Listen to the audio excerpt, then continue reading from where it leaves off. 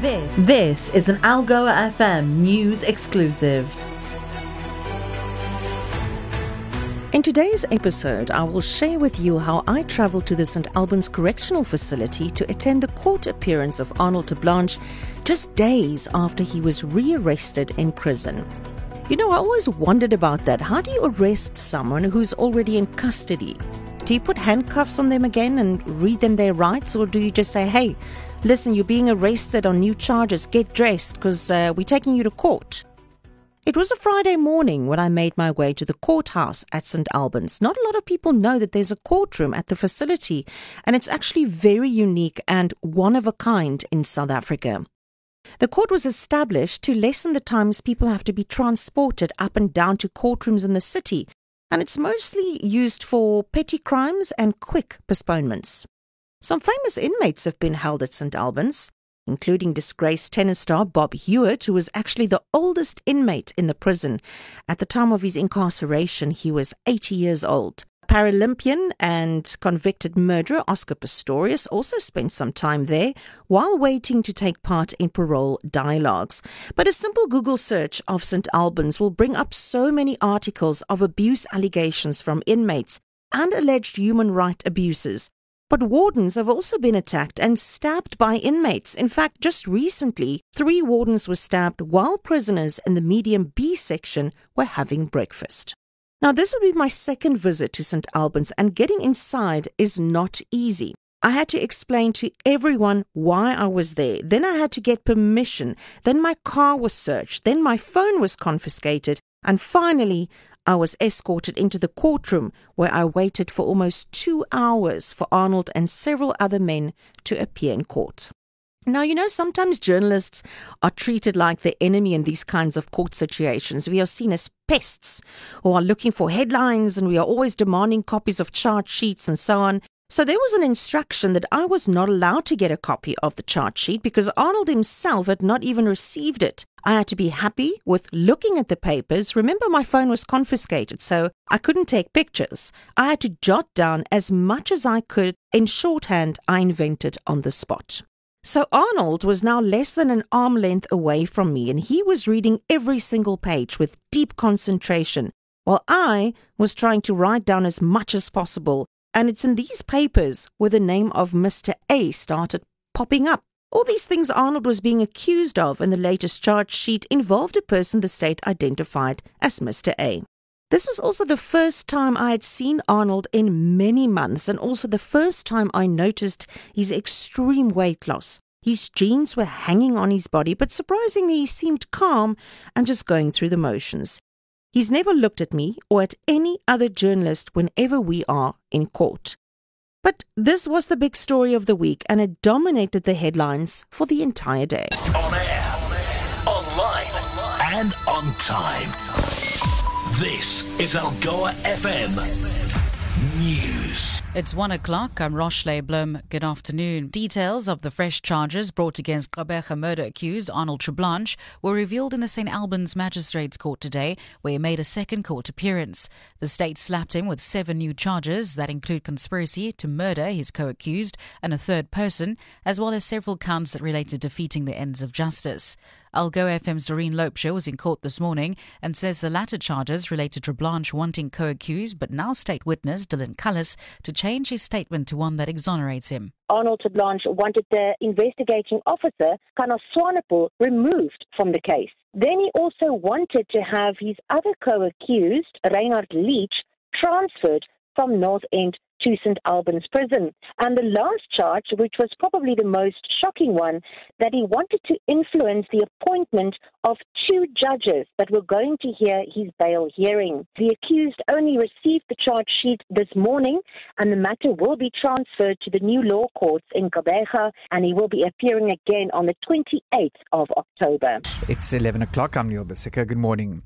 More arrests could be imminent in the murder case of Gqeberha mother Vicky Terblanche, whose body was found in a shallow grave in the Greenbushes area almost a year ago. Her estranged husband, Arnold Terblanche, has been named as the mastermind behind her killing, as the two were locked in a bitter divorce battle at the time of her death. Two other people, including Vicky's boyfriend at the time, Arnold Terblanche, and another man, Dylan Cullis, were arrested in connection with the murder, but Cullis has indicated that he'll turn state witness. The two had abandoned their bids for bail. Algo FM's Siyabonga Sasant is following proceedings. The state's opposing affidavit against Terblanche's renewed bid for bail obtains damning allegations about how far he's prepared to go to secure his freedom from prison. Based on these claims, the state says he has demonstrated not only his ability but also his intention to obstruct and possibly derail the investigation. From allegedly paying a whistleblower more than R500,000 to influence who the judges would be to hear his fresh bail application to requesting that his co-accused be killed, the state argues it would not be in the interest of justice for him to be released on bail. In its affidavit, the state said it was also not ruling out the arrest of more role players. Now, journalists are often criticized for always using allegedly, reportedly, but, you are innocent until proven guilty. And that's just the way it is. And this is what every murder accused holds onto as hope. And Arnold Terblanche has not given up on his freedom for a single second. But this is becoming increasingly difficult for him because he's now facing a total of 14 charges from 2 dockets. And it almost became a bit confusing because on Friday, the 28th of October, he had to appear in 2 different places. But the most important decision was in Court 27, where the magistrate, Kribben Pillay, dismissed the state's application for him to recuse himself. Our journalist, Siyabonga Sasant, was in court when the verdict was read. The state's application for Magistrate Kribben Pillay to recuse himself has been dismissed. In his judgment, Magistrate Pillay says reasons furnished by the state do not warrant his recusal. The state said the magistrate had become subject matter in the case after his name was included in Terblanche's court papers. It remains fact that Magistrate Pillay was never approached or paid. Now you might be wondering, how did all of this come about? Well, let me introduce you to Mr. A. Mr. A's name is out in the public domain, but due to the sensitive nature of this case, we have decided not to name him in this podcast. Now, Mr. A, allegedly, approached Terblanche at the St Albans Prison and pretended to be a policeman from the Hawks. He said he was investigating corrupt officials. He also told Arnold that he believed in his innocence and he would investigate the matter to prove it. Now, over the next few months, the relationship between Mr. A and Arnold resulted in lots and lots of money being paid over into an account. In fact, just over R500,000. Now, that is a lot of money. A total of 9 payments were made in the 3-month period between April and June of 2022. Now, it's the state's case that these monies were paid over as bribes. And money was indeed paid over, according to Arnold, but his version was very different to the state's. So if Arnold was in custody, who paid over all this money? Well, according to Arnold, it's his daughter, Natalie. Yes, he has a daughter, an adult daughter from his second wife. Natalie made these payments from Arnold's business account, but told police in a sworn affidavit that she followed the instructions from her father as she was in charge of the finances of the business since his arrest. 9 transfers were made, ranging in amounts from 20,000 rand to a whopping 200,000 rand. Now, Arnold said in his responding affidavit that he did pay this money over to Mr. A, but Mr. A wanted money to fix the gearbox and the engine of his Nissan. He also gave him a loan when he said he was going to Pretoria and money for a private investigator to help prove his innocence, which included money to set up a meeting with Magistrate Kribben Pillay to discuss the case. It's important to note, though, that Pillay was never approached, nor did he ever receive any money, but the state responded by asking him to recuse himself. It was another bombshell in this ever-evolving case. Magistrate Pillay's judgment in Terblanche's latest bail application was in doubt, according to the state, because now he's become a subject matter in the case, since he was named by Terblanche in his affidavit.